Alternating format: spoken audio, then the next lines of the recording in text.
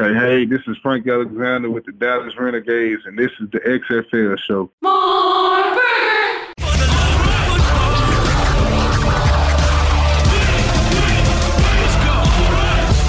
the snap.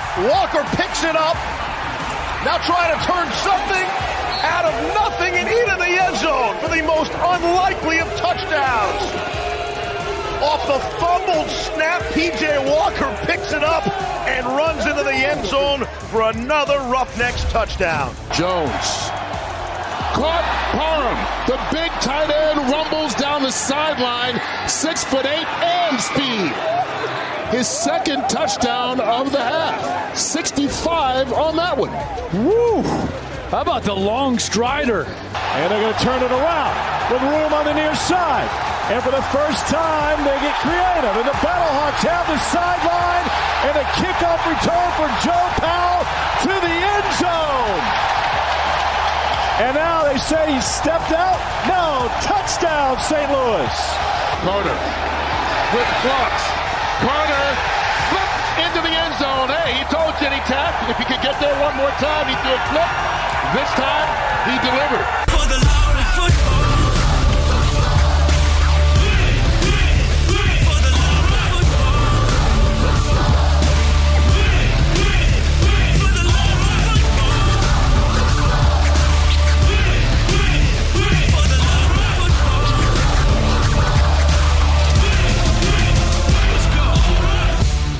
Welcome, football fans. This is February 25th, 2020. This is For the Love of Football, and this is the XFL show. I'm Alan. And I'm Bryant. Week 3 was filled with surprises, twists, turns, backflips, and yes, cacaws. Time to get into all of it. This is episode 116. Cacaw is the law, Bryant. We're back from St. Louis, and we're here to talk about what was a buck nutty week 3 of the XFL. Buck nutty for so many reasons. Our trip down to St. Louis was amazing. Thanks for all the fans out there that made us feel welcome and a part of that town. It was a lot of fun. Cacaw to all of you. My voice is a little more raspy too, by the way. It's not good on the vocal cords. I like how politely you did that. Cacaw to all of you. Cacaw.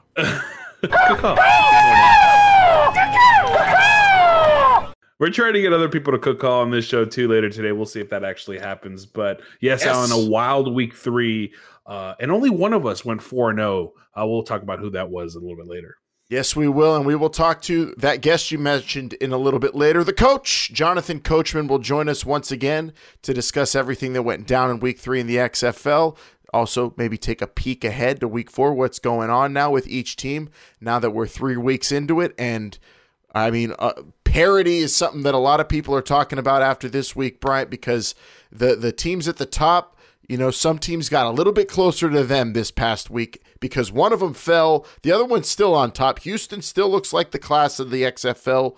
They're on a steady pace. DC trips, they fall flat on their face in LA, and all of a sudden there's a lot more hope across the XFL when it comes to teams or fans believing in their teams, especially where we were, St. Louis. They looked great. Yeah, parity was a key component that came out of week 3, where you saw teams that maybe had a rough week 1 or even a rough week 2 kind of make strides towards getting towards the top. DC kind of fell flat on their face, but at the same time, you know, that's only week 3. Week 4, Houston, probably one of their toughest matchups.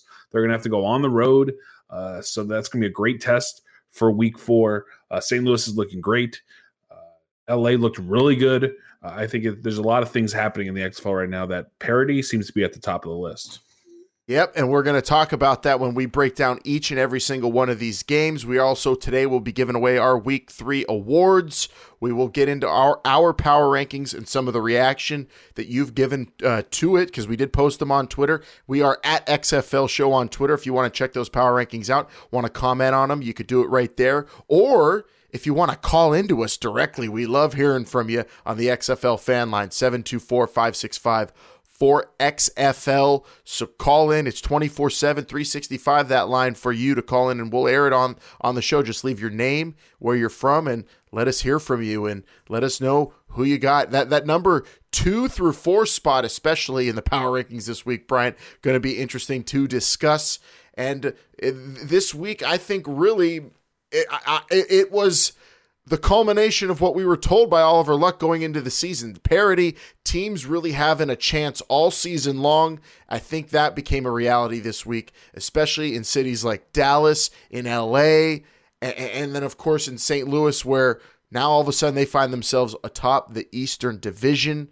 It is very, very interesting when you talk about Week 3 and what it means for the rest of the season going forward, and what it means for all these teams and their fan bases now that are growing, having hope for those XFL playoffs and, of course, the championship game in Houston. I cannot wait. We're also going to talk about, well, some of what you're saying on social media, which we should get into here now, Bryant, because I want to clarify something real quick that a fan asked me on social before Week 3 kicked off. I don't know if you saw what this guy asked me, Joe Tom's River on Twitter. It's a legitimate concern. You were like, okay, let me read it out. Let me read it out before you get all hot-headed, because people want to know what the question is. I don't get hot. This is a legitimate concern of Joe Tom's River, and I am here to legitimately answer and explain myself.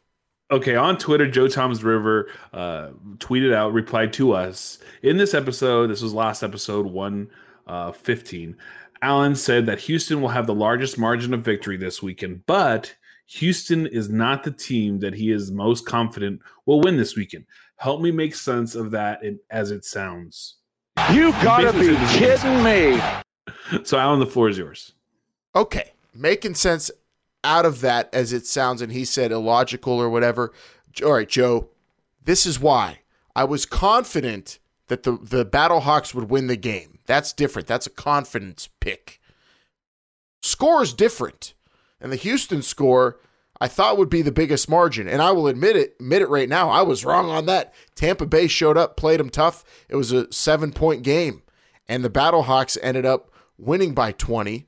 And then we all were wrong, Bryant. You picked LA, but I don't think you picked them to win by 30. But to explain myself, Joe, Tom's River on Twitter, we appreciate you hitting us up at XFL Show. Reason is confidence to me. A confidence pick different from a points pick. Does that make sense to you, Bryant? They're two different things as far as I'm concerned. Absolutely not. Doesn't make any sense to me. I don't know why that doesn't. I'm just trying to egg you on. It's fine. No, it makes sense. Your confidence level. No, it makes sense to me. Your confidence level for one game is one thing. Your point spread on another game is completely. Those are two different ways to approach a result of a football game, and that's what you did, and that's fine. Because your confidence level on it, you can say that I think the Battlehawks are going to win this game by a field goal. I'm so sure of it. There's no doubt in my mind. And you can also say that Houston's going to beat. And you know what? By 20. I'm confident in saying this too. I was right in both games on who would win both games, which wasn't really hard to pick at all. Those were the two easiest games to pick if you're just picking winners in Houston and St. Louis, and they proved as such this weekend with convincing victories. Even though Houston it was close for a while, but they pulled it out at the end.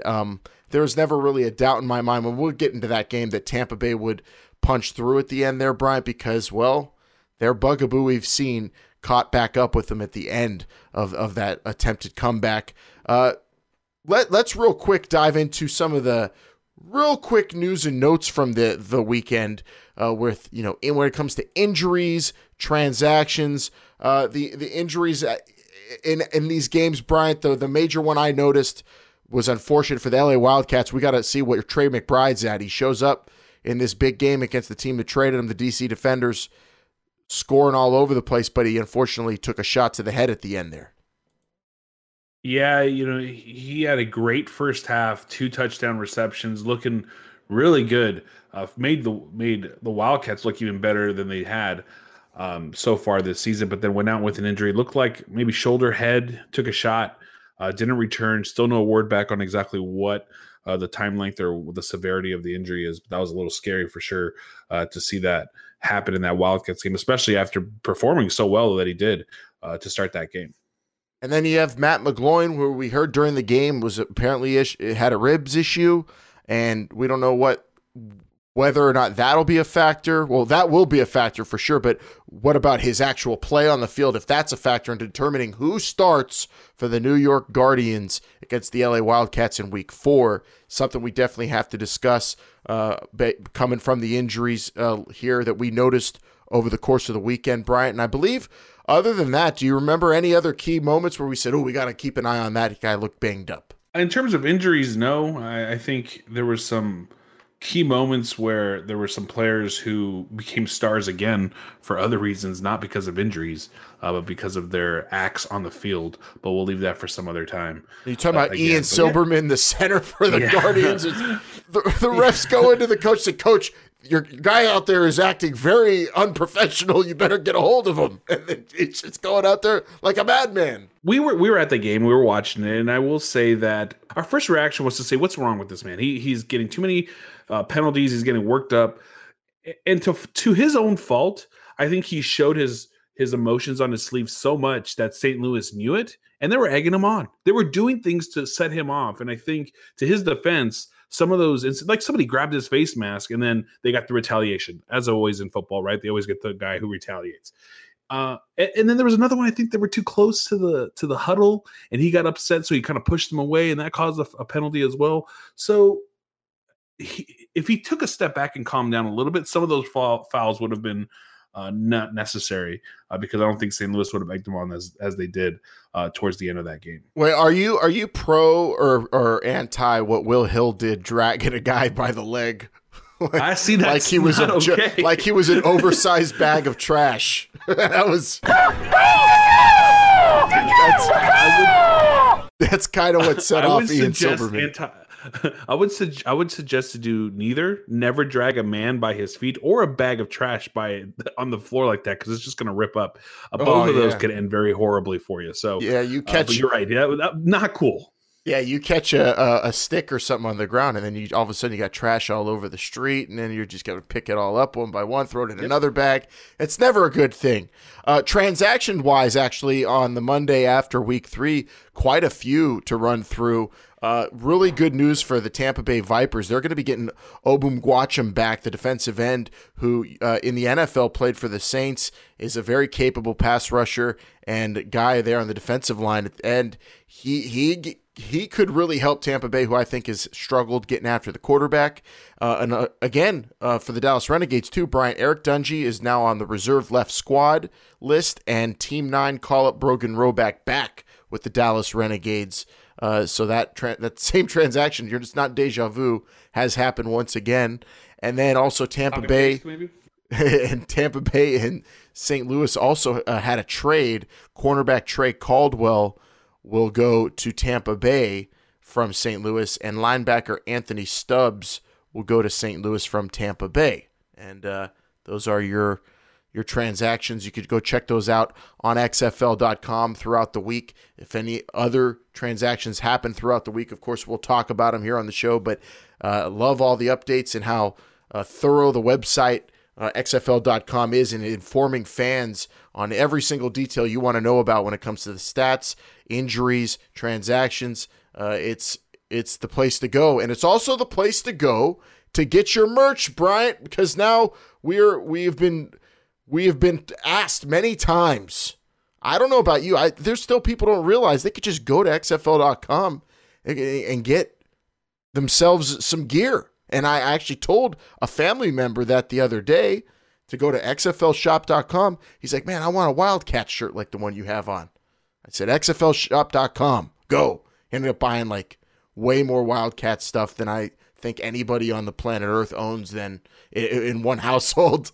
But that's where he went. XFLshop.com is the online store for authentic XFL gear. Dress like the pros with exclusive sideline apparel, including game jerseys, plus tees, tops, and headwear from your favorite team. And you can get it all at XFLshop.com. Do you see those hats with they had the line on the bottom right above the brim there this weekend, Bryant? They kind of rolled those out on the sidelines. Might have to get one of those. If you want to look like Rob Lowe did during the Super Bowl, I mean, get yourself some cool XFL merch as well. A lot of stuff there. Go ahead and check that out. I'm pretty sure Jim Zorn, XFLshop.com. I'm pretty sure Jim Zorn was wearing just like an XFL. Yes, he was generic XFL hoodie or zip up or something. Yeah, it wasn't even a Dragons. It wasn't even I almost was like, Jim Zorn, not the coach of the Dragons. He's not even wearing any Dragons gear. I'm sure someone's going to notice that this week. I don't know. It looked like a comfortable zip up though. Let's get back to some more of what they're saying on social media as we dink and dunk around week 3 here, Bryant. I saw Delmar Domino at Hawaii Warrior 87 on Twitter had a couple of good questions and comments here I'd like to shine a light on. Anytime someone's working hard on Twitter to prompt us with interesting things to talk about, want to show them love. And he said, at XFL show, should XFL scouts be keeping an eye on the NFL Combine? Hashtag XFL, hashtag for the love of football. Yes, Hawaii Warrior. Absolutely. Yes, of course. Absolutely. Should be the NFL Combine, all the college all-star games, anywhere people are playing football competitively, the XFL scouts should be, and they are, I promise you, keeping an eye on it. Well, Alan, I mentioned to you just in casual conversation this weekend when we were in St. Louis. I said, people don't realize how good these players are going to be getting year after year in the XFL, right? You talk about players whose rookie contracts end and teams decide to replace them with a rookie who's a cheaper, alternative rather than renewing them or signing them to a longer term deal. Those players are now going to become available to the XFL. So the player pool for the XFL is only getting bigger as the time goes, and the Combine is just another great place for the XFL to find great players. I mean, look at Jordan Ta'amu. Jordan Ta'amu never took a snap in the NFL, and here he is in the XFL. So rookies coming out of college are totally something the XFL are looking at and will bring into the league next season. And our buddy, the Hawaii Warrior 87, also added on to that, Bryant. I thought this one was something that we were talking about in St. Louis this weekend. Shines a light on this too. He said, if the Dragons and Battlehawks can fill up their stadiums by season end, those places are going to be tough to play at. We were sitting there at the Battle Dome in St. Louis just going, I can't imagine how hard this is for the Guardians to get their stuff together on offense. I mean, they were having issues before, but going into that atmosphere, we were on the field, Bryant, before the game, before the place was even filled up, and it was deafening. Let's get something straight. Those places are already hard to play in with 30,000 fans. If those things fill up even more, I would not want to be the opposing team. I might just call it a game and not even show up if I had to play in those stadiums filled up to the brim. There was a level of excitement, of energy that you could feel before you got into the stadium. Alan, when those doors opened and there was about 10% of that crowd in there, it got loud already. Yeah, you're right. Once the season continues, those stadiums are just going to get louder, filled with more people, harder to play in for the visiting teams. I think they definitely will be, but I also think that these stadiums right now are showing the fans in other stadiums that if they plan on rooting for their teams of fans of the Guardians, fans of the Vipers, fans of the Defenders, LA, you got to bring it. That's if there's competition among fans. So let's see if anybody responds. If they want to, start their own chants, their own traditions. I mean, if you watch that on TV, which we watched it back, Bryant, and you're in another town with another XFL team, and you saw how much fun the Battlehawks fans are having, I don't know. I want to be a part of something like that. So we'll see. We'll see what other kind of chants, because that Battlehawks chant, the Kaka. I mean, it's so much fun, and all the other 7 teams are going to have other stuff going on like that eventually. St. Louis is kind of first to it. But St. Louis, I will say, I saw some people going through flaming tables in the parking lot. You don't need to be doing any of that. Please. Yeah, please. Make it to the game. Make it to the game. The tailgating was something that we talked about, Alan, many times this over the weekend, especially on our recaps, which you can check those out, by the way, on the feed here. We do mini recaps of every single game after that. But yeah, fans, if you want to be a fan of a football team, I guess watch the Battlehawks game, because that's the energy you should be bringing. to these games. The Vipers had a great turnout. I think surprised a lot of people from what we've heard, Alan. Something that no one expected to happen in Tampa. Ended up being a great crowd there. I just hope at some point that every single person in that stadium hisses all together. Oh my goodness! If everyone just goes all together, you got to do the dodgeball thing. I think that's something that must be done in Tampa Bay, honestly. So I think it could even be potentially better than the caca. I mean the. Come on, Tampa, where you at? They sounded good on TV though. All right, well, like a we will hiss you. Yeah, I don't know about that. That's too much room for interpretation and parody there. All right. Thanks to everybody for hitting us up on Twitter at XFL Show. And, of course, on the late Thursday night show, if you call in 724-5654-XFL on the XFL fan line and you want to be on the show, leave your name, where you're from, and give us your comment, question, you might make it on the late Thursday night show as well. Let's get into this week's cover two. Play fast, do it again. Here we go. First up, let's give away some awards, Bryant, for week number 3. We're going to give... giving me? I'm going to give you the almost as good as me at eating toasted ravs award. That's your award. Yeah, I'm not even going to try to compete with you on toasted ravs. Oh, man, I was eating those like potato chips. You gave me the option for the last one. This is kind of some sidebar conversations here. You gave me the option for the last one in the hotel room. I was not going to deprive you of that, man. That would have like crushed your weekend if I took that last one from you. Favorite part of St. Louis this weekend was the tailgate food. Of course the football and the fans, but the food was just spectacular. Toasted raviolis, Spam sandwiches with peanut butter. Sounds weird, right? But trust me, delicious. Yeah, that's your award, Brian. You were a good eater this weekend. You ate very healthy. I'm proud of you. I almost said that with a straight face. All right, let's. You almost look like Moss, but nice try. Moss held it a little longer. Oh, no way I could do that. The stoic Winston Moss.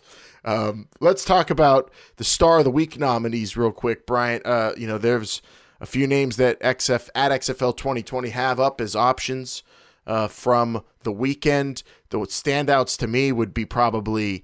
Trey McBride, Cam Phillips, Josh Johnson, Martez Carter, the Wildcats. I would put 3 potential nominees there, and I'll throw your guy in, Donald Parham, as guys. I'm considering them all. I'm probably leaning Cam Phillips though. I don't know about you. Yeah, there was some. I don't know. I mean, you had Montez Carter as well, 3 full touchdowns. That was a great performance, a coming out performance. I think you have to give him some bonus points. Basically non-existent as the season started. Big coming out party for him. Josh Johnson looked great. He looked poised. He looked like the reason why 1,500 teams in the XFL and the NFL have signed him previously. Cam Phillips though, was it 200 or almost 200 yards? Yeah, he was just under 200 yards. 200 yards basically with 3 touchdowns. We questioned the yardage last week for the Roughnecks, but right now Cam Phillips is looking great. I mean, you almost have to do like Cam Phillips, PJ Walker combo at this point too with those 2 men, because without one, the other one doesn't succeed. It seems like that's true. I mean, what if at the end of the year it's been going on like this all year? It's 194 yards, by the way, for Cam Phillips. At the end of the year, I mean, what would you do? Would you go PJ Walker or Cam Phillips? It might come down to them two at this point. If the season ended, they'd be 1 and 2 in the MVP voting probably. Was it 2009 when Tom Brady had like 50 touchdown passes, but Randy Moss had like 22 receptions of TDs?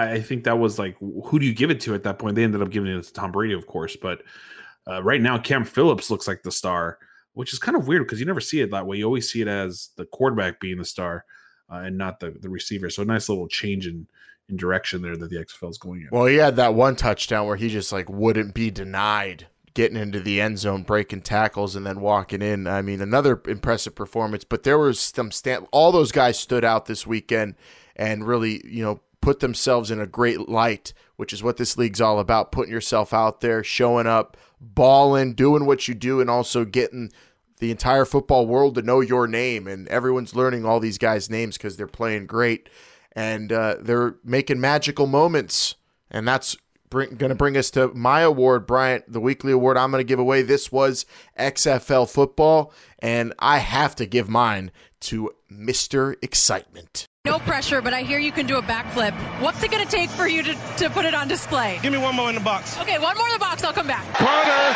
flipped into the end zone. Hey, he told Jenny Taft if he could get there one more time, he'd do a flip. This time, he delivered. It was a great time to call it. I had a chance to give y'all guys the up and over, and we went up, and we went over. 6 to the boy. 6 to the boy. That I don't know what I have to rank in just Martez Carter's performance. My favorite things he did on Sunday, and maybe you could rank his sentences. Is actually maybe number one is probably 6 to the board, because that is like the new catchphrase. That's if I was doing line of the week like Vince does, I might go 6 to the board. Yeah, 6 to the board. 6 to the boy. That's the way to do it.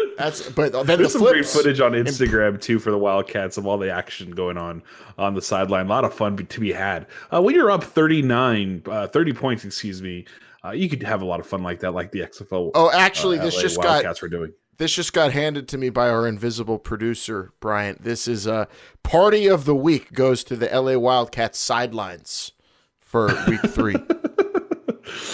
Mardi Gras was in St. Louis, but the party to be had was in the LA Wildcats sideline. 6 to the boy. Players like Carter make it so easy for reporters, don't they? They're just so energetic. You just put a microphone in front of their face, and they'll do the rest. Oh, exactly. And the cool thing is we're week 3, but the sideline reporters are learning who to go to and how to do their job, in a fun way too. So those are getting better and better. I honestly think from week 3, 2, 1, each week has been progressively better in terms of the content we got on the sidelines and the entertainment, because now the players are more aware of how everything works too. So it gives you special moments like Mr. Excitement with some just pure, uncut, unadulterated, absolutely XFL football right there with all he did on Sunday. The line of the week, got this from Vince. He sent this in to me, Bryant, as we were doing the show prep. He said, you make sure June Jones wins this week's line of the week. And I said, do not worry. It is, of course, the Houston Roughnecks head coach. Our guy is going like this. The guy runs up his face. If he's playing the ball, then you could, but he's not playing the ball. And for you not to see contact on that, I'm wondering what the hell you're doing in this league. Seriously. Listen, if you haven't seen this clip, it's on social media, it's everywhere. Go take a look at the visualizations that June Jones is also doing, because he's like acting like the receiver. He's in the face of the referee. The access, Alan. I guess last week we got that quarterback access. This and the coaching access. This week we get that coach and referee access that we really we don't get to see too often. We just see we have to read lips normally when we watch this kind of confrontation on the field. So it was kind of cool to see this. Man, June Jones. I'm wondering what the hell you're doing in this league. What the hell are you doing in this league? Line of the week from Coach June Jones. A beautiful, beautiful moment. And very much so like, his good friend he was coaching against reminded me a lot of Jerry Glanville, who has the famous NFL Not For Long line captured by NFL Films back in the day. And June Jones, you knew he's got that fire. Now the mic is in front of him, and he learned from the best, Jerry Glanville, and you get a special, special line like that. And I feel bad for that referee. I'm sure that was a heat of the moment thing. I don't know. Hopefully he doesn't get paraded like that too much the rest of the season. I'm wondering what the hell you're doing in this league. All right, let's go to the celebration of the week, Brian. Easiest one to give away. Martez Carter, backflip, right? Nobody could touch that. The only one, Alan, that I saw, he didn't do it, but I thought he was when Christian Michael scored that first touchdown for the St. Louis Battlehawks. He runs into the end zone. He runs towards the person holding the big Battlehawks flag. I literally thought he was going to grab that and just start waving it around. I saw it was this close to happening. Maybe next week we'll see that. But yeah, you can't beat the double backflip somersault, whatever you call it. I'm not a gymnast, so I don't know what it was. Pretty amazing. I think that's just an easy winner for Jake this week for sure. And what about you? Who made you look good this week, Bryant? Oh, I could add. I have a few ones that can make me look good this week, right? Parham out of what college is that, Alan? Stetson. Oh yeah, in Florida. Thank you very much for that one. Had another great game, but I'm going to give this one as a group this week. I think I'm allowed to do that because it is my award, and I'm giving it to the LA Wildcats. Why would I not give it to them? I picked them to win this game. I was the only one on this show to pick them to win the game, and they did. They came out, they performed, they looked great doing it. I mean, really, it was like no contest. They made the defenders look defenseless. It was something that the Wildcats, no one expected. I didn't expect them to have that kind of a performance, but really, when you dominated a team the way they did 39-9, and just pretty much every single offensive category and defensive category and special teams category, how do you not win this award, especially when I picked them to win it? So my award goes to the LA Wildcats. They did make you look good, and they looked as good as any team has looked, I think, in a win this season so far. That might have been the most impressive win by any team to me. I mean, it was a butt whooping they laid, a 30-point win. They scored more points than anyone scored in a game yet. Would you say that was the most impressive victory of any team so far in the XFL? Yeah, that's the most impressive. That's the only one that can compare is DC's win over New York last week, and it wasn't even close. LA came in, dominated every single part of this game, from whistle blow to the end of the game, and really it was just, I don't know how you cannot say that. It's the quality of the play. Well, the LA Wildcats look good in that game. Where'd they fall in our power rankings? It looks like number 5, Bryant. How'd that happen? I think I had them ahead of DC, even though their record's not as good. By beating them that way, they jumped ahead of me, but for the collective power rankings that you and Vince, Jake, and I all vote on, it looks like LA ended up at number 5. You want to run down these whole rankings for everybody? Yeah, Alan, you and I were actually right on the money for each one of our power rankings. But this was the collective between all 4 of us and some tiebreakers here based on the algorithms. Remember, I just put it into the sheet, and then whatever comes out comes out. But number 8, New York, I think no surprise there. Really, just have not looked like a great football team the last 2 weeks. They've kind of settled into that spot. Tampa Bay, although they look great, still no victories. It's hard to put them ahead of some other teams, especially teams that have beat them. But I know New York beat Tampa, but come on. I mean, just two teams going in opposite directions, even though one has a victory and the other one doesn't. Then you have Seattle number 6. I think it's fair to say that of the 1 and 2 teams, Seattle, they've had their chances, but it's just really something that they haven't been able to put together. They can't put 60 minutes together, Alan. I think that's something we'll talk about here in a little bit as we recap week 3. And then LA, like you mentioned, at number 5, behind DC at number 4. You and I had that flipped. We both had DC behind LA based on that game. I think it's fair to give DC the nod because of their first 2 weeks of performance, but it's hard for me to give somebody that much. It wasn't a close game. It was a complete blowout, straight mollywopped, as we were saying all weekend long. So to see DC ahead of LA, a little hard for me, but I understand that one. And then you have Dallas number 3. I think they've kind of solidified their spot in that number 3 spot. St. Louis number 2, and then Houston number 1. Really just nothing saying that Houston can't. Houston's basically played the same game for 3 weeks. They just outscore you and then work you down at the very end to not let you catch up to them. So Houston number 1 for sure. I think that's just an obvious pick for number 1 on our power rankings. Oh, easy. That's the easiest, and everything else is up for the debate. And it looked like on Twitter when we posted those, a lot of people agreed, but I think some people, were kind of questioning it or, being a little combative. We're actually at the bottom of it, and us flipping New York and Tampa, one team beat the other, but the power rankings are fleeting, and what have you done for me lately? And they incorporate really whatever kind of criteria each of us puts into them when we vote.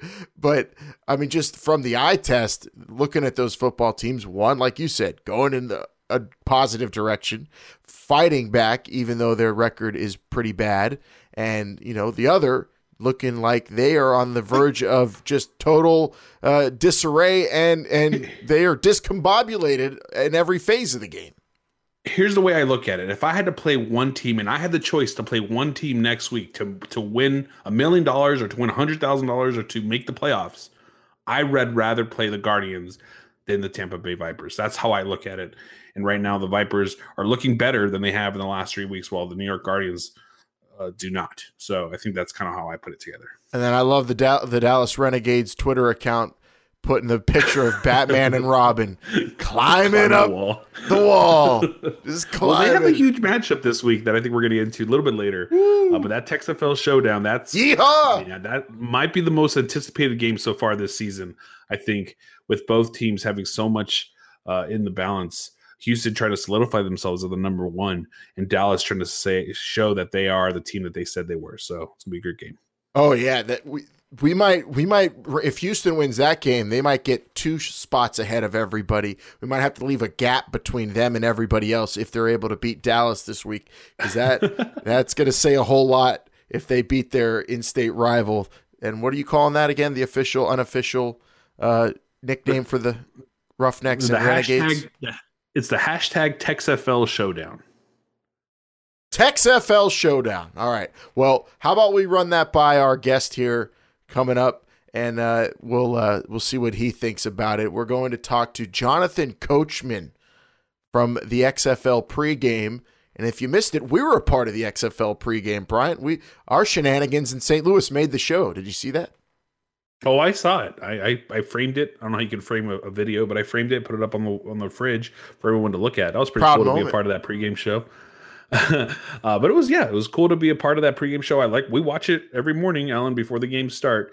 You and I are always on pins and needles waiting for that thing to post. So we're able to watch that before the St. Louis game. So it was a lot of fun. We're out in St. Louis showing the world how hyped St. Louis was for that football game. Yep, and Jonathan Coachman hosts that show with Elise Ashton. And, of course, you can watch those on Saturdays and Sundays before kickoff of the first game each XFL week. Jonathan Coachman, we plan on talking to him at this time every single week throughout the season to recap all the action with him and look ahead. So here we go, our conversation with Jonathan Coachman right here on This Is the XFL Show. The word everyone's throwing out is parody, but the word I want to throw out to you to start this off is caca to you, sir. I told Elise on our XFL pregame show that I would never, ever say that caca stuff that you guys had in your reports from St. Louis. All of a sudden, Elise loves it. I refuse to do it. They will have to win an XFL championship before I will do that ridiculous caca. Well, yeah, that might be this year, Coach, because they're looking pretty good, and now they're atop the East. I mean, they were, electric at home, and that's where I want to start because that's where we were this weekend for the Battlehawks in the Battle Dome and their big win against the Guardians. And how impressive was that team to you and that crowd, more importantly? Well, we knew, coming in that whether it's from you guys or from reports coming out of St. Louis, that the city, because it seems a lot longer than, 4 years, 5 years since they've had professional football. When you hear somebody say 2015, it seems a lot longer ago than that, but it wasn't. And you knew they were starved. You knew they wanted a professional football team, and it showed yesterday. And on top of that, St. Louis is a really, really good team. They easily could be 3-0. Easily. They've got a really, really good quarterback. And what I want people to understand is when you see your team play well, there is one overriding reason for it. You've got a quarterback who is playing good football. If you look at the successful teams right now, that's what you have. And if you look at the teams that are struggling, that's exactly what you have. It's not a difficult thing to figure out. And also you're seeing offenses that are a little bit farther ahead because of the good quarterback play. For me, it's very simple. And St. Louis is right there as a team that I'm looking at, along with Houston, and I would have said D.C. before this weekend, but they got exposed yesterday. So to me, the two best teams are Houston and St. Louis. Yeah, that's what I love about it. After this week 3, my favorite thing coming out of this weekend, Coach, is that last week we were saying the best teams in this league were a couple teams, the DC and Houston. Now the tide is shifting a little bit, and I expected, I don't know about you, to kind of shift throughout the season because the word everyone is using today, parity, is real in the XFL, and a lot of these teams are just getting better week to week.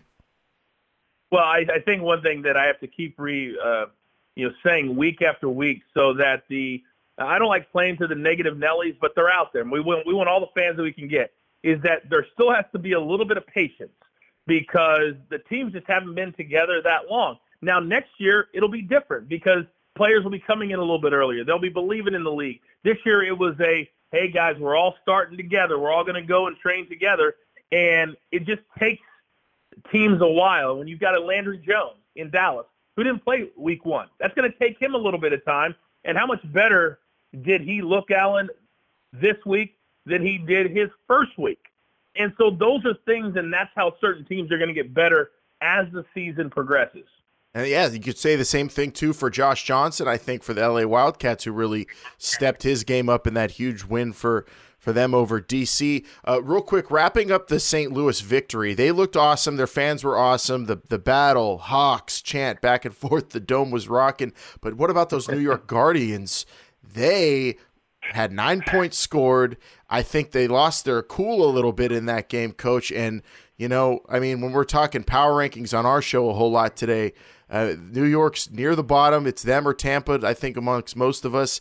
Can they recover from the hole they're in right now, the Guardians? Because they look almost in disarray. Well, they can. There's only been 3 games, and I was trying to target how many wins it's going to take to get into the Final Four, and I'm guessing it's going to take 7.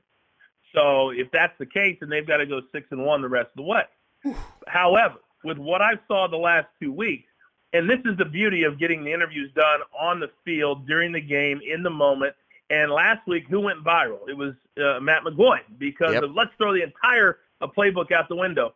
Those are things you don't normally see in an NFL game, so you don't know the turmoil behind the scenes between the offensive coordinator and the quarterback and the head coach and the wide receivers. You're going to see that play out. So going into this past week's game, you knew how McGloin felt about the offense, didn't you? We all knew. And so when I watched that game against the Battlehawks, all I kept thinking in my head, Alan, was, man, McGloin's getting ready to go off again, and we're going to get to see it. And the ability to think that could happen was enough to keep me glued for the entire game because he had another awful game. And you can't sugarcoat when somebody plays bad. And I think these players are starting to show the world. Hopefully NFL players will see this, that when you make a mistake, you got to be able to handle it like a man. And you just can't go off and yell and scream and curse. You got to stay in the moment. You got to be an athlete that understands you're going to make mistakes. And that's what I love about the interviews during the game, is that you're seeing how players adapt and handle adversity. And Matt McGloin right now is the poster child for that. Oh, absolutely. I think we know more about these XFL players than we know about a lot of NFL players we've watched for years and years just because of that access, Coach. And I think what we saw at a Cardale Jones on the sidelines and the cameras and microphones picking him up, was that he's a guy who he took this loss in stride. I'll call it a whooping in stride. They got beat bad, DC, and kind of was, before that game was over, he was telling his guys to put it behind us, and he was telling the media, we're putting this one behind us. It's one game, and you like to see that out of DC, but what a game that was. LA 39, DC 9. No, I don't know if anybody saw that coming, but it happened, and now I think that game really changed the entire complexion of the league, really, when it comes to the East and the West. The reason it was a surprise is because Josh Johnson, much like Landry Jones, did not play week 1. He was injured, and we didn't know what he would have because a lot of these quarterbacks haven't played in a significant amount of time. And I think what Cardale Jones is channeling is he understands that this is his last chance to be a big-time quarterback. He's got everything that you could want, the physical skills. So the question for him has always been mentally. Can he handle the mistakes? Can he adjust throughout the game? Can he make those adjustments so that he can call audibles at the line of scrimmage. And I believe he's told himself that this is an opportunity for all NFL executives, for all football executives, all XFL executives to see how smart a football player he really is. If he didn't handle that loss in stride, we would know it, we would see it, we would hear it. And I think this is helping players adjust like these quarterbacks and showing coaches and players, and executives how they handle in the moment adversity. And I think that's the best thing that we're learning about these players and these quarterbacks through the first 3 weeks. I can't wait to see Pep Hamilton recover from that game too and game plan for Tampa next week, because I feel like he's a coach that's going to be really good at bouncing back after something like that. And they're taking on a Tampa Bay team that finally, coach, got an offensive touchdown, but still at the end of the game, red zone offense was the issue, and they ended up coming up short. Would have had a huge upset over Houston in what was a really fun game to watch. DC and Tampa Bay. Could DC potentially lose back-to-back weeks to winless teams? Here's the deal, and I would say this to Mark Trestman, the head coach for Tampa, to his face. I said it on the show. I'm going to say it again next week. I don't care that they scored 27 points last week against Houston. The bottom line is you're not going to maximize your ability as an offense unless you buy into one quarterback. I'm all about the way the Saints use Taysom Hill, okay? But Mark Trestman platoons his quarterback sometimes during a drive. You can't ask a quarterback to do anything less than that. I mean, how is he supposed to be ready for 3rd and 6? You know what I mean? All right, go ahead. He's not a wide receiver. He's not a running back. He's the quarterback. So until Trestman decides on one guy, Cornelius, I personally would go with Quentin Flowers. I think he's a better runner. I think he's more confident. And he went just short of saying on the sidelines, I should be the guy, because he's a team guy. But Trestman, if he doesn't settle on one, you know that old saying, if you got two quarterbacks, you got none. Well, right now I feel like they have none. And until he settles on one, but again, he's always been a great play caller. I don't know how great of a head coach he is, but we're seeing it, and you can't hide. And you can't hide behind somebody else because you're hearing everything the head coach says. And I think right now it's a mistake, but I'm not the coach. But all I know is that what I'm backing my opinion up with is 0-3. Yeah. And inconsistency when I watch every single down of this Tampa team play. So I think there's some validity to what I'm saying. He would probably disagree because he's the head coach.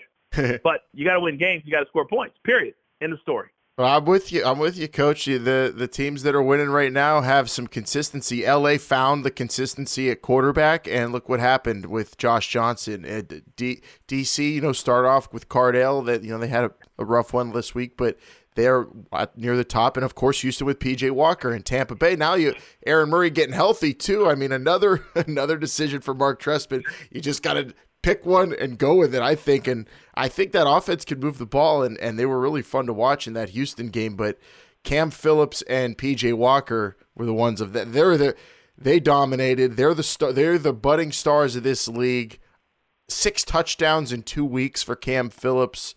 Amazing. I mean, I don't know about you. I didn't expect players to really separate themselves as the elite class of this league this early, but these two guys are head and shoulders above everybody almost. Well, I think there are certain players that are realizing that if they continue to show out and show up, that their phones will be ringing come May when the NFL season truly starts after the draft.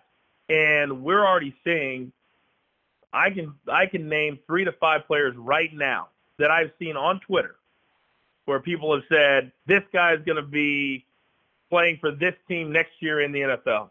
And ultimately, we want to have 10, 15, 20 stories like that.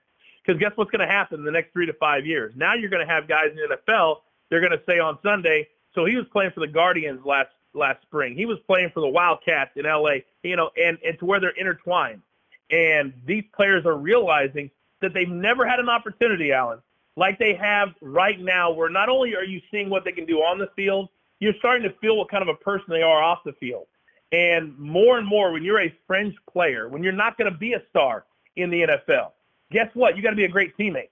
You got to be somebody people can rely on. you got to be willing to do things that other players aren't willing to do. And I think you can take a little bit out of that when you see how a person reacts to adversity. And I think that's a really cool thing.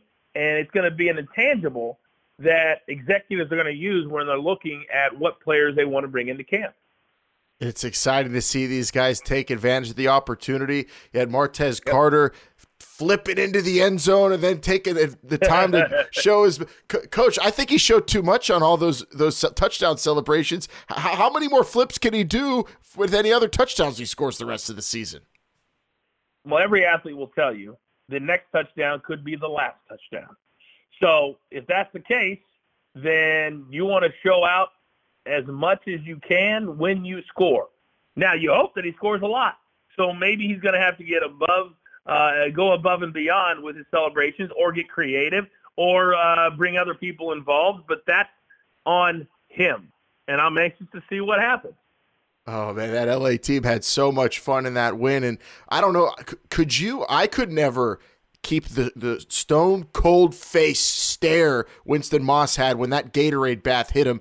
It looked like it was just like a soft breeze hitting him. He did not budge until his players got right in his face. Like, did you see that? Could you possibly keep your cool like he did? He looked, oh, man, unshakable.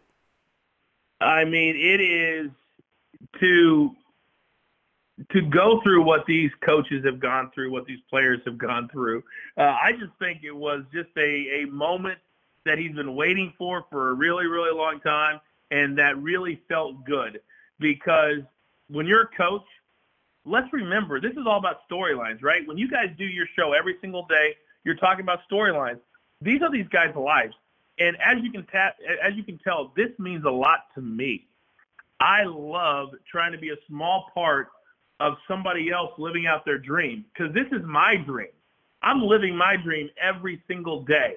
So when I see these players and what they're willing to go through, what they've gone through, and the coaches living in 15 or 20 different places just to coach this game, when I look at it like that, then I can see why sometimes you can react that way, because a lot of things go through your head, because it's hard to be successful. It's hard to win at any profession, let alone professional football. So I thought that was pretty cool. Oh, it was beautiful from that scene. And of course, St. Louis this weekend, there's a lot of joy in some locker rooms. And of course, the Bud Light seltzer showers were on and popping as they tend to do in the XFL. We're learning, Coach. Well, we're headed off into week 4. So anything left before we talk to you after next week, man? This was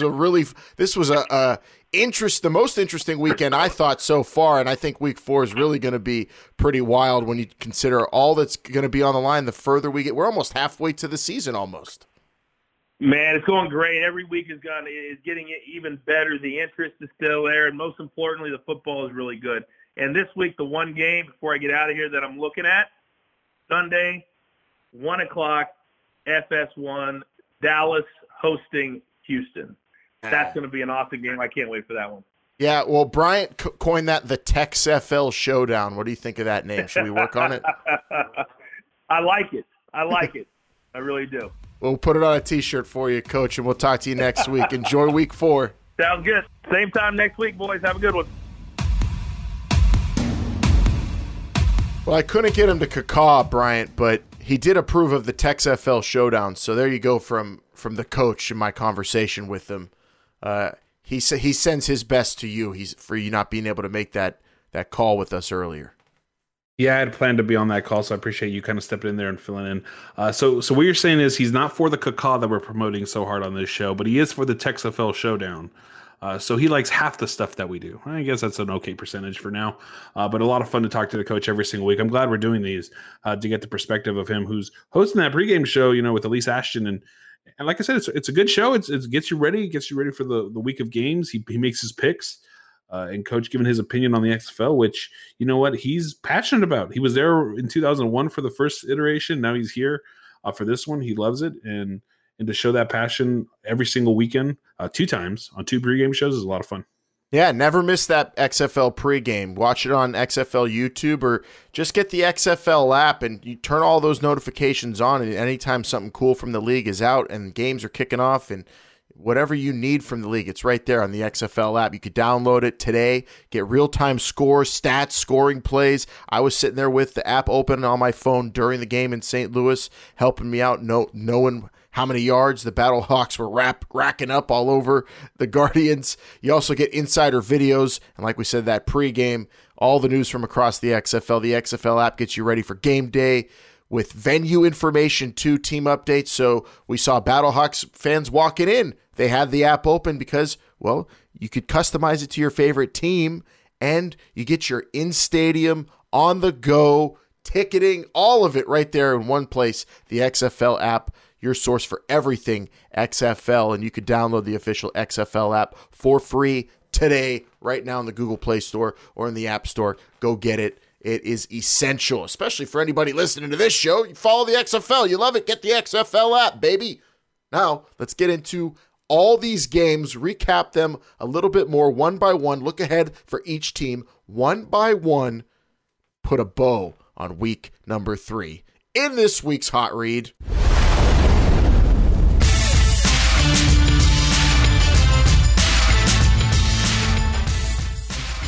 all day long, great focus, great intensity. Great focus, great intensity.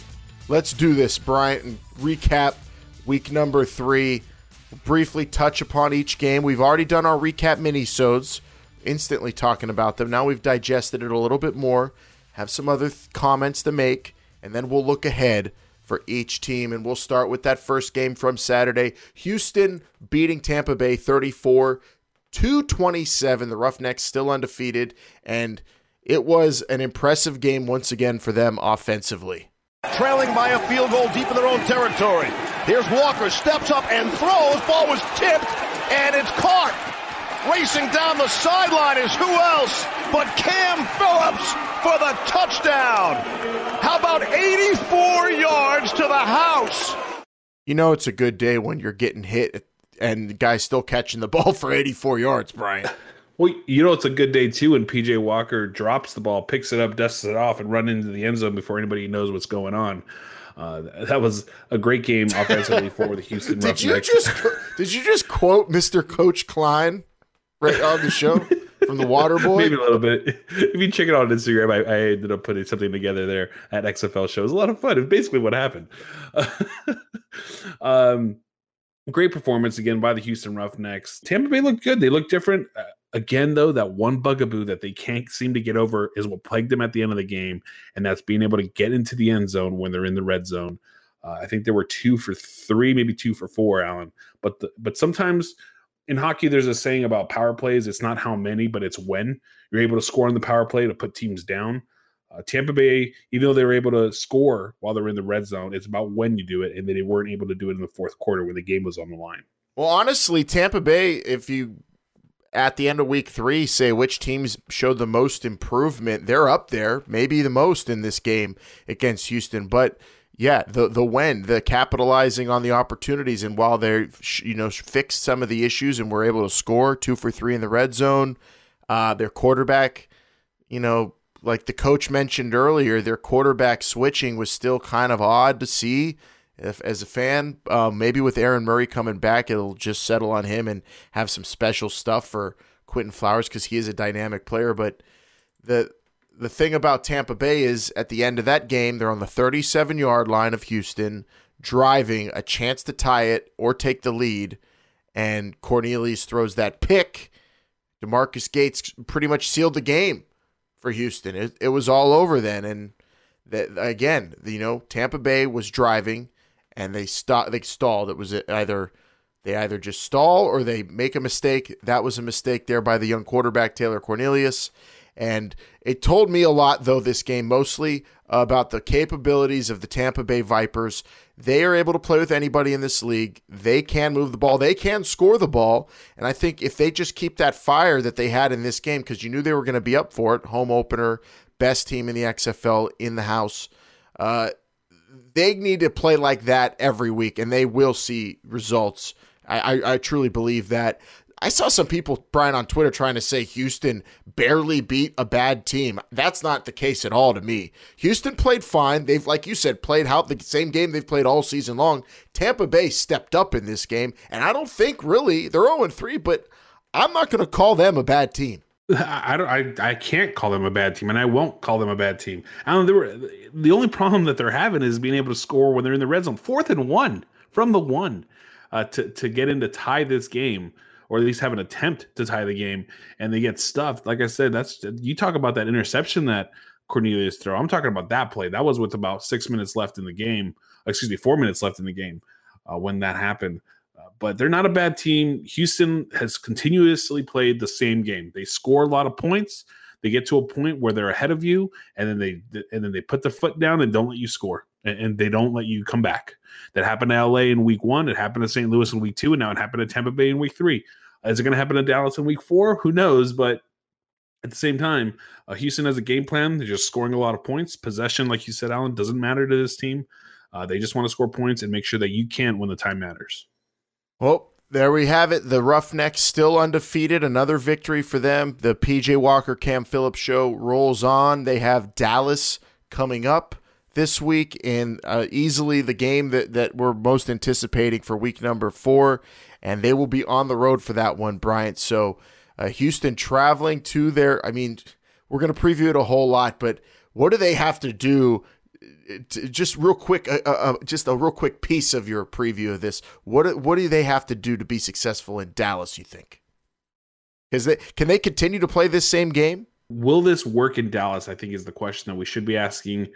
And I don't think there's a problem there, because if they're able to score and then hold Dallas off at the very end, I think that's something that Landry Jones hasn't had to do a game-winning drive yet. No. Dallas has shown that they're able to stop a team at the end like they did in LA in week 2, but the test is on the Dallas side. If Houston comes and gives you this exact same game, can Dallas do what they need to do? Landry Jones has not played well these first 2 weeks that he's played.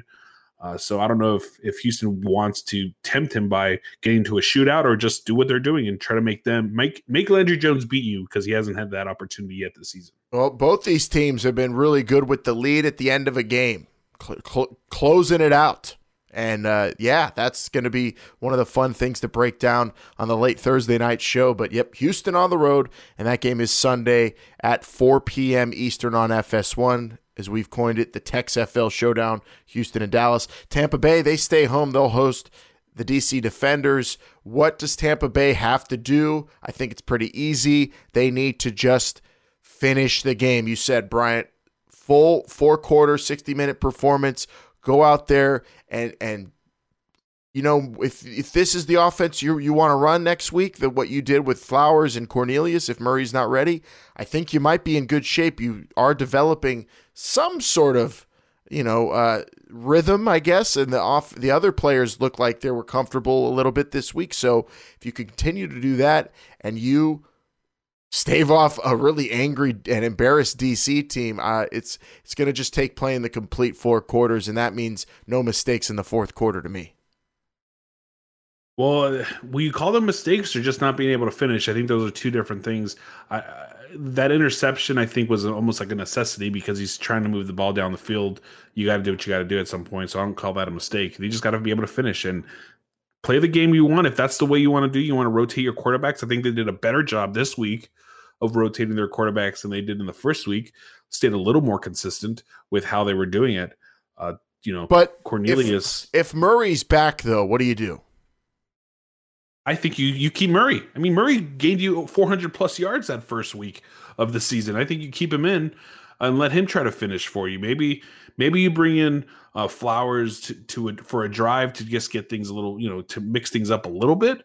But Murray, didn't show me any problems week 1 other than not being able to finish. And if they can figure those things out, then you put him back in there, and being at home might help him a little bit to get his feet wet. You don't want Aaron Murray to sit on the bench because even though Cornelius and Flowers are doing what they can, they're still not getting that job done. So I think you bring Aaron Murray back in here to finish things off for this team. And I would have all sorts of plays written up, a whole playbook just for conversions for Quentin Flowers, because I feel like he could be a special player in the red zone when you have that kind of speed and mobility. We'll see how they utilize those quarterbacks. The Tampa Bay Vipers will play the final game. That's Sunday against DC at home, 7 p.m. Eastern on ESPN2.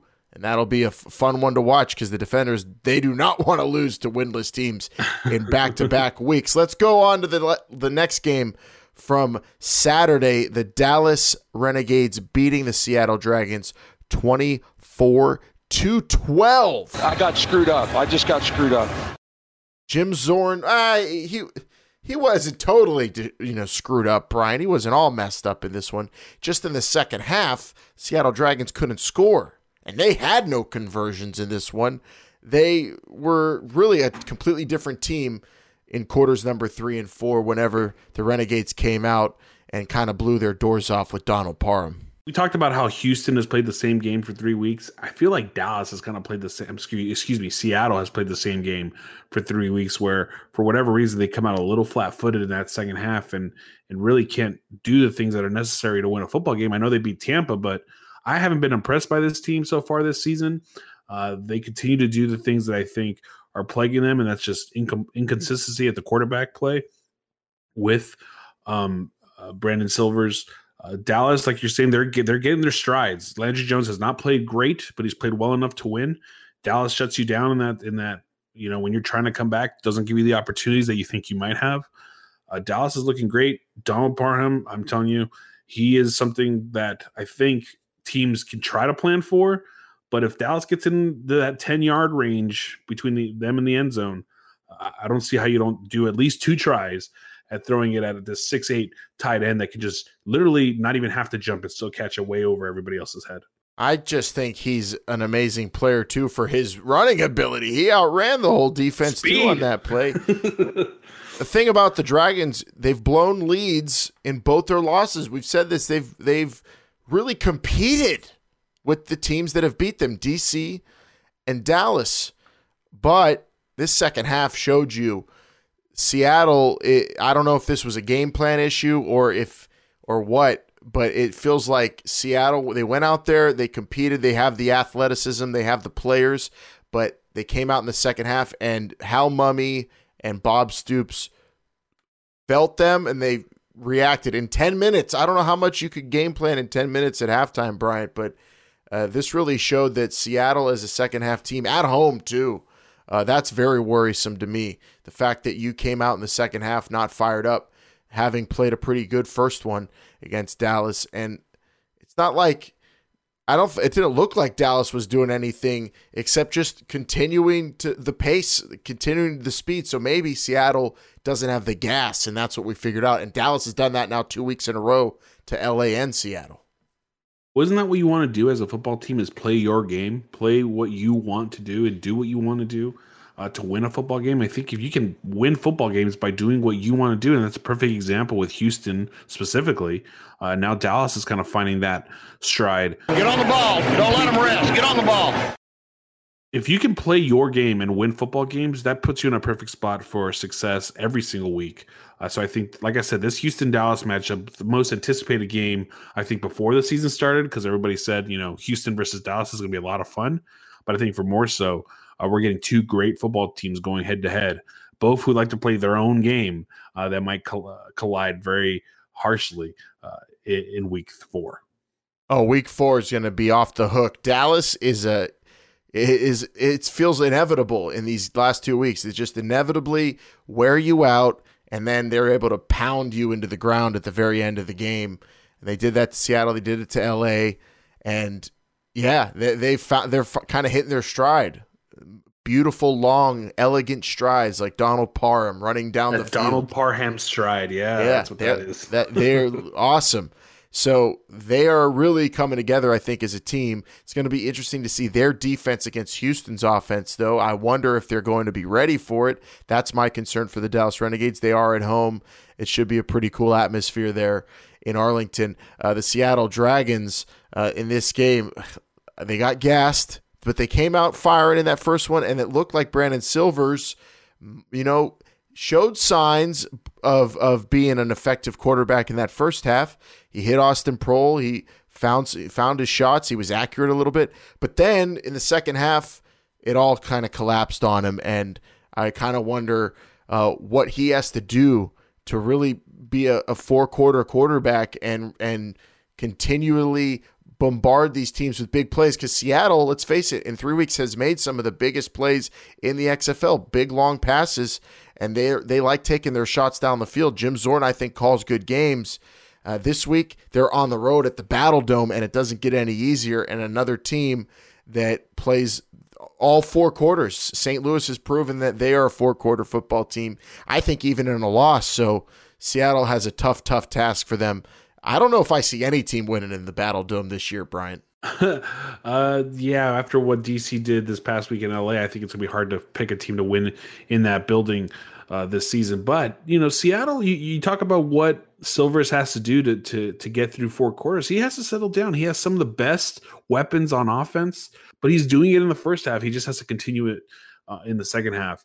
And I think Seattle will be in a good spot. Again, I'm not super impressed with this team with the way they've played. I think they can play better. I think they have the tools to play better. But right now, they're just playing like a sixth-ranked, power-ranked team. Yeah, they feel like one of the very first teams out looking on the from the outside looking in at the end of the season. Right now, to me, the Seattle Dragons, a team that they have players that are capable, but they just can't put it together for the entirety of a game. And I like the same. It feels like, broken records, like the same thing we said last week and after week one. Even in a win, Seattle kind of looked like this. So we'll see what they do. I keep saying it. Run the ball, Zorn. They've got that hydra of running backs. Dallas did a pretty good job trying to bottle them up, Gardner Williams and Farrow. But Seattle Dragons definitely are not an easy out ever, and they're proving that at least, because this was an earned victory for Dallas. They really had to put some stuff together for that second half, and they came out and they got the big plays and they executed. Let's see what they do against Houston. They take on, again, the Roughnecks at Sunday, March 1. 4 p.m. Eastern on FS1. The Dragons in the Battle Dome is Saturday, February 29th. That's this Saturday, 5 p.m. Eastern, and that is on Fox, and that will be loud, and that will be very fun to watch, and there will be lots of cacawing, and there will be also the Battle Hawks chant, which was epic.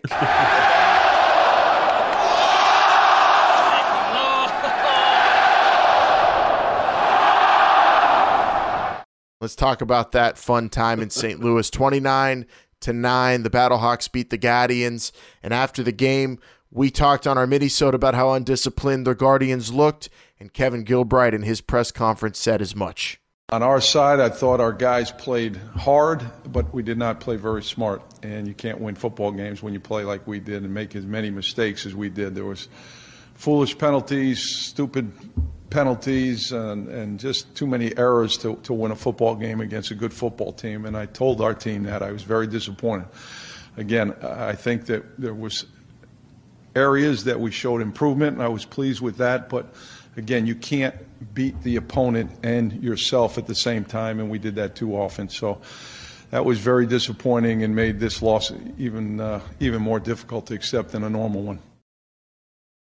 Yeah, that's very tough to accept. I would say so. That was really rough to watch from where we were, Bryant, in terms of what the Guardians were doing and what their body language was on the sideline and what they were doing in the locker room and on their way home. I could only imagine. And we've said that now 2 weeks about this team, and that is not a good thing. Bottom of our power rankings. How do they fix it? They've got some options now at quarterback, some decisions to make. What do you think they should do?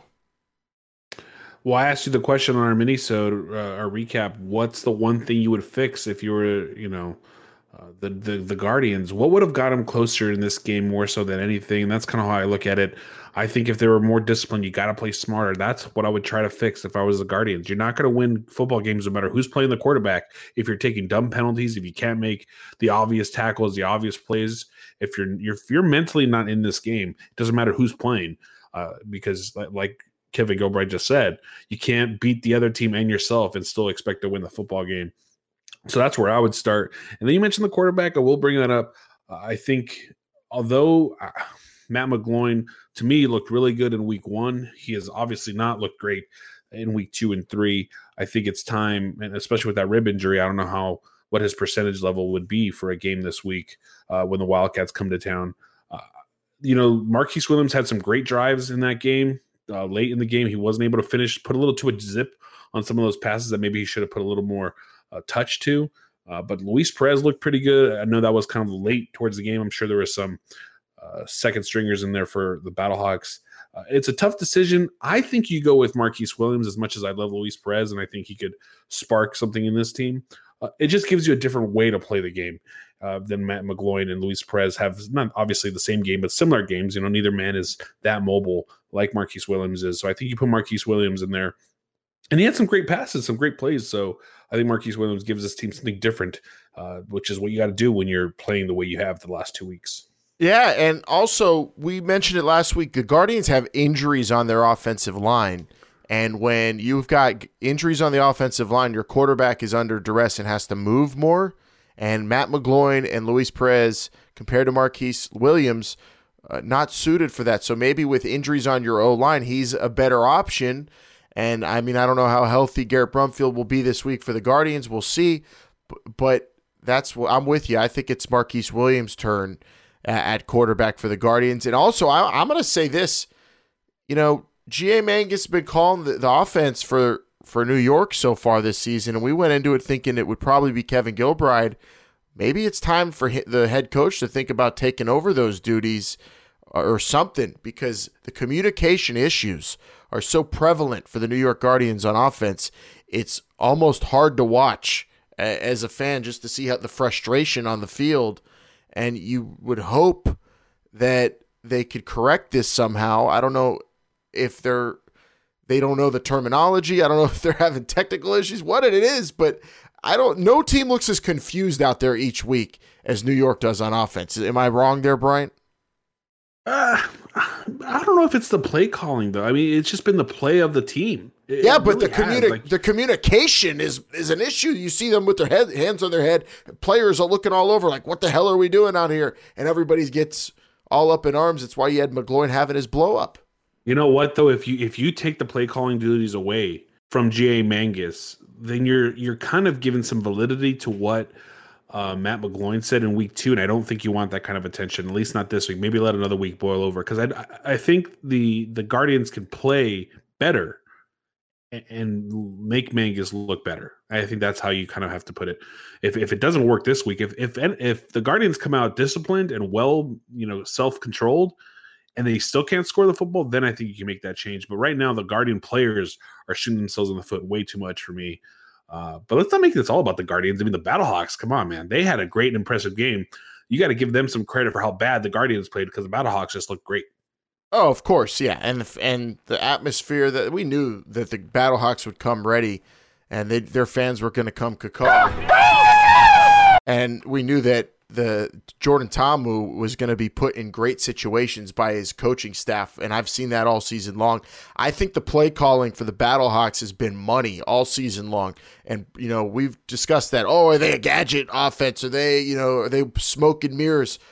I say no. I think they're just very multiple, and they are able to attack in different ways according to who the opponent is. They've been picking weaknesses, and they've been attacking and being very effective, and most importantly, running the ball really well. Their offensive line looks great, and then you saw what they did on that kick return, and I think, Bryant, at this point, with all that they've shown they're able to do and how multiple they are in their play calling, it might be the most innovative team in the XFL in terms of the ways they can hurt you. Gimmick offense, right? Isn't that what we heard before? Oh, a total gimmick. Yeah. The Battlehawks, we didn't give them enough credit before the season started on all the different ways they can beat you. Jordan Ta'amu, I said it on the recap show. It was an instant recap, so I really didn't get a lot of time to analyze it. But he looked good in this game. I know his stats weren't there, but he looked good. His throws were accurate. His decision-making was great. I think he didn't have one bad throw really in this game. He did what he had to do. So don't let stats fool you on Jordan Ta'amu. And then when you get score on 4 running plays from your own 30-yard line, I think you're doing okay as a team. And really that team is functioning well. They're having a lot of fun out there. That stadium is electric. The fans, the support is there. I really see St. Louis as one of the better teams for many reasons in the XFL right now. So the gameplay itself is a lot of fun to watch. It's fun to see that they're not like that exciting fun, but they're just a lot of fun to see them play football with the way they do things and how surgical they are with the way they're playing both sides. Actually, all three facets of this game, special teams included. Yeah, I don't know. Yeah, I like you say that, the exciting fun, because they will just pound you with that RPO because they're going to set it up a lot. That's what I love about this. I love the way Jordan Ta'amu really makes it dangerous for these defenses, especially when you get to the later parts of the game, because he's been handing the ball off up the gut a whole lot and keeping them on their toes, making them play honest defensive football, and then he just can kill you with either his legs or rolling out. And he had the one play where he rolled out and he escaped a sack somehow, miracle, and throws it down the field accurately. He looks like a special player, and he's improving every week. And then, of course, that offensive line, the run game, Matt Jones looking like the best running back in the XFL right now, racking up the yards each and every week for the Battlehawks as they caw to the top of the East Division in the XFL. So two very different directions for these teams in the East. St. Louis now will host, as we said, the Dragons on Saturday, Bryant. And I think more of the same. You got to make the Dragons play honest on defense all game long, and they match up pretty well against that team. The thing is, I think that Battlehawk defense can get complacent a little bit. You can't afford to do that against players like Austin Proehl and those running backs Seattle has. Keenan Reynolds and Austin Proehl, that's a dual threat wide receivers there that you're going to have to pay attention to, and then they have all those running backs. It's really if Brandon Silvers can place the ball where it needs to be placed. You got to remember, St. Louis has only given up 5 touchdowns. That's league best so far this season, and really 4 of those were against Houston. So unless your name is Houston, you're really not scoring touchdowns against this team. So it's going to be loud. It's going to be probably even louder than I would think last week, Alan, because to me, after this week, based on what we saw while we were in St. Louis, the word is only getting bigger that you need to get to these games because they're a lot of fun and the team's pretty dang good. But then you have the opposite that we were talking about. You have the Wildcats going to New York. New York, their first home game since week 1. You have the Wildcats coming in on a high with a lot of energy. They're loud. They might be louder than that crowd. Who knows what's going to happen in New York? I'm sure we'll get to that on our Thursday show. But 2 teams that are in the opposite directions, like we said, and I think opposite directions and also in what they have to face this week coming up in week 4. Yep. New York, see who they pick at quarterback. My vote's the Williams, Coach Gilbride, but we'll see what you do. And good luck to the Guardians. They're going to be taking on a fired-up, swagging LA Wildcats team that is just, so dangerous after their big win against the DC Defenders. At one point, I wanted to be the best Power Ranger ever, so no one else can do a backflip. I could. Go Power Ranger Martez Carter. I was the red one, Alan. Where were you? Oh, red all the way. Yeah. Oh, the red, right? Okay, cool. I went to green and white after a little bit too. Never. No. Red all day, all the way. Martez Carter. Are you sure you were the red one, though? Yes, just because I'm colorblind. That's a cheap shot. Martez Carter now is my new favorite Power Ranger. And the LA Wildcats 39-9 victory over the DC Defenders, shocking over the weekend. I mean, sure, Bryant picked LA to win, but nobody thought it would be a 30-point mollywop and drubbing of an undefeated XFL team. How dangerous are the Wildcats now that they gained all this swag? I mean, their coach, we know Winston Moss. We saw it in his face when he got that Gatorade bath. He tried to hold it in. He loved that his first win as a head coach was just such a complete team victory, and now they get to bring that to New York. Oh, man, what a special, special win, and could have been a very special turning point for their season. Alan, you know how they talk about there's never a sure thing in professional football. Alan, if on Thursday I told you I'll give you whatever odds you want at plus 29 for the DC Defenders to win this game, you take that bet. I guarantee you anybody takes that bet. No way does no one take that bet. And then the LA Wildcats still come in here 39-9 and beat up on the DC Defenders at home. What a game. You're right. Winston Moss, knowing Winston Moss the way I know him, that energy, the team feeds off Winston Moss. And I guarantee you Winston Moss tries to stay stoic as well as possible, especially when you get Gatorade or water dumped on you. But that team is probably the last team you want to have that much swag, that much energy, because their coach feeds off that as well. They're all feeding off each other. The Wildcats look great to beat a team that everybody thought was going to come in and win in LA and make LA go 0-3. 3/4 of the show said that very thing. They did it. LA stood their ground and then some. Looked great on every. Can we pick a bad thing, Alan? Like literally, can we pick one bad thing that the Wildcats did this week? Well, Martez Carter didn't get full rotation on that flip into the end zone, so maybe that's the one negative for the Wildcats. If that's a negative, I'll take that every single week. Seeing Storm Norton, by the way, still do those pulling, screenplays or reverse passes or anything like that is just great to watch that man play football. It's a lot of fun to see him. When you see him bearing down down the field, trying to find somebody to block, oh, it's such a beautiful thing. It's like watching The Blind Side or something. That movie. I will be coaching like a crazy man. I like watching Coach Moss coach. I just like I just like seeing him calling his defense out, talking to his players, and then just standing there, Gatorade showering him, and he's just staring off into the distance. No expression on his face. And the coach, they knew they were going to get it out of him, though. That you could see it, and everybody's like, "I know I'm going to get it out of you, Coach. I know I'm going to get it out of you." And they got it out of him, though. The emotion is what there. A moment! That's the thing. It's just this team's a lot of fun to be around. I've been around them. I have had the fortune to be around them a lot. And Alan, you were there during training camp, and you saw the energy coming from that team and the field and what they were able to do and not. And it's just a lot of fun. We saw them at a team dinner as well. And that team, this is the team that I think we were expected to see. Did I expect them to win this game or win any game by 30 points the way they did? Obviously not. You talk about parity in the XFL, and that's meant for these types of things not to happen. But to see it happen and to see the energy coming from that team, it's great. And I hope to see more of this just because it's great television. It's great. I'm a Wildcats fan. I'll say it openly on this show. I try to be as unbiased as possible. I try to be like you, Alan.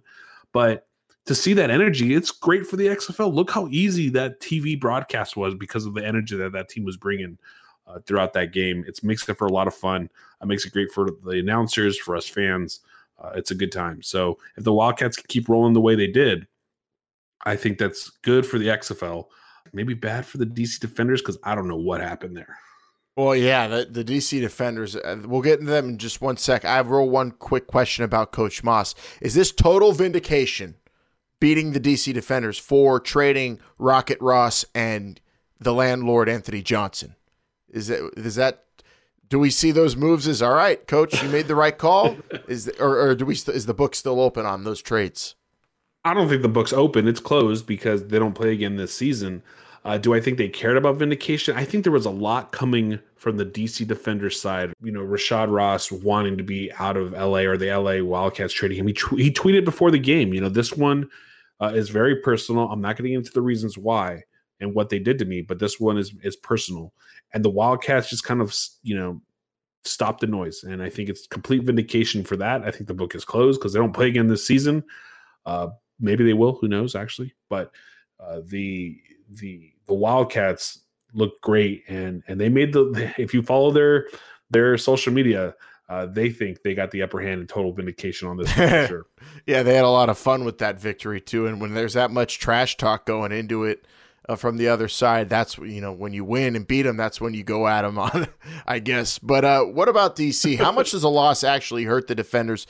At a division game, Cardell Jones, you heard him on the sideline saying it's just one. Forget this one. This one's already over with, whatever. Does that one hurt DC? Did it expose Cardell at all?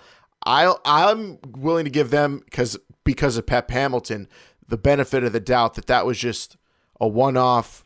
Maybe the quarterback had an off day and collectively the team was asleep at the wheel for 1 week. I don't think that's going to happen a whole lot for a Pep Hamilton coach team. What about you? Well, I think there's never such thing as a great loss or a good loss for a team, but this kind of brings them back to reality in the sense that you got to work and you got to strive towards every single victory in this league, especially in the 10-week season. DC was flying high. They were 2-0, had a great game in week 2. Week 1 was, an okay performance. They battled and came out with the victory, but I think this tells them that, we got to work on things. We can't let things like this happen again. Did they get exposed? Did anything that Pep Hamilton was Pep Hamilton not ready? Were the LA Wildcats just that much better? Those questions will be answered as the season goes on. But I think in terms of what you can do if you're a DC Defender or a coach on the DC Defenders is just, take a step back, see what happened, what went wrong, and get ready to play the games that you were playing the first 2 weeks of the season, because that's what you want to strive towards. And you want to make sure your players know that going forward, this could happen any single week. We could think that we're going to win. People can think that we're going to win, but you never know what's actually going to happen, especially in such a league and a season that's still in its infancy. If any game has shown us so far, anything can happen in the XFL, and LA beating DC 39-9, I think definitely is an example of that. DC, like we said, at Tampa Bay, 7 p.m. Eastern on Sunday on ESPN2. LA, first game of the week at New York, 2 p.m. Eastern on ABC. I think I got a lot, I'm in Pittsburgh, Bryant, but I got some rabid Wildcats fans, family, young cousins who have been chomping at the bit to go roar and cheer on LA. So I think we're going to make the road trip to go watch that game at MetLife. Making towns, Alan, and watching some football games. I hope you get some access into the Wildcats. Taking your family there is going to be a lot of fun. Next week's slate of games are going to be a lot of fun to watch. Hopefully you get to watch some of them after you go to the game, Alan, because I know you're making towns, like I said, to get to those games. But watching on TV is a lot of fun too. So I'm going to be sitting in front of my television watching all the action next week. Because, the XFL gives you access that you don't really ever get watching professional football. So that's a lot of fun. Oh, yeah. That if you go to a game, definitely rewatch the game, because that's what I've done to every game. That's what I've done, yes. Because at least for anything, for Coach June Jones, come on. I'm wondering what the hell you're doing in this league. Or Martez Carter. 6 to the boy. 6 to the boy. Or those Battlehawks fans.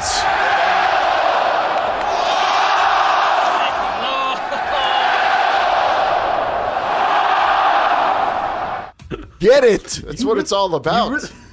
You really get two experiences if you go to a game and you watch the game. It's like two different games, really, because of the access that you're getting at home and the vibe and the feeling you're getting at the stadium. And we try to provide that as much as we can while we're there. Alan, you're going to be providing some insight while you're in New York. So make sure you follow us on all social media platforms at XFL Show. And if you're listening to us now, subscribe and listen to us every single Tuesday morning and Thursday night on Apple Podcasts, Google Podcasts, Spotify, or your preferred podcast app. Also catch us on XFL.com or on YouTube.com/XFL, the official YouTube page of the XFL. Yeah, buddy. Week 3 in the books.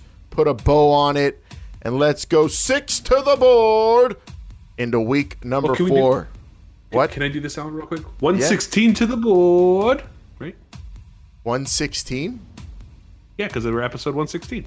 Oh, yeah, that's the episode number. Yeah, I forgot. Man, they're just all blended in. It's like one long episode of XFL Talk. We'll have 117 late Thursday night. We'll hopefully have some good, crisp interviews for you. We'll hopefully have some accurate predictions. By the way, who went 4-0 picking these games? Was it you? I didn't. It was this guy right here, leading the season, by the way. Now, wow. Isby. Well, congratulations to you. It's only week 3. Anything can happen in the XFL. I'll get you. I'm going to catch up to you. Thanks to Jonathan Coachman, the coach, host of XFL Pregame, for joining us again for another recap of the weekend and look ahead. Look forward to these conversations with the coach throughout the season. We look forward to more of your tweets at XFL Show and, of course, calling into the XFL fan line. Get in. We'll play some voicemails on the Thursday night show, 724-565-4XFL.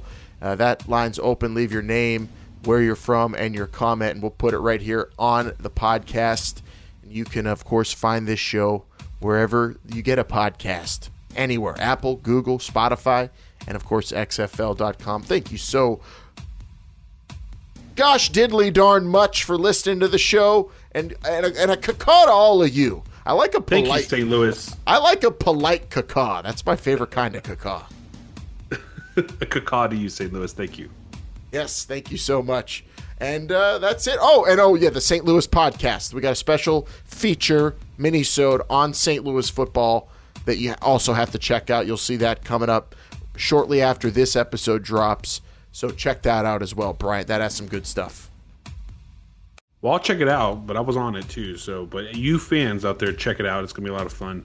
We basically chronicled our entire weekend in St. Louis, so it was a good time. Yes, it was, and we look forward to more good times with all you XFL fans all across the country, and we appreciate you again for listening to the show. For Bryant, I'm Alan. We will see you late Thursday night for another edition. This is the XFL Show. Remember, they're listening.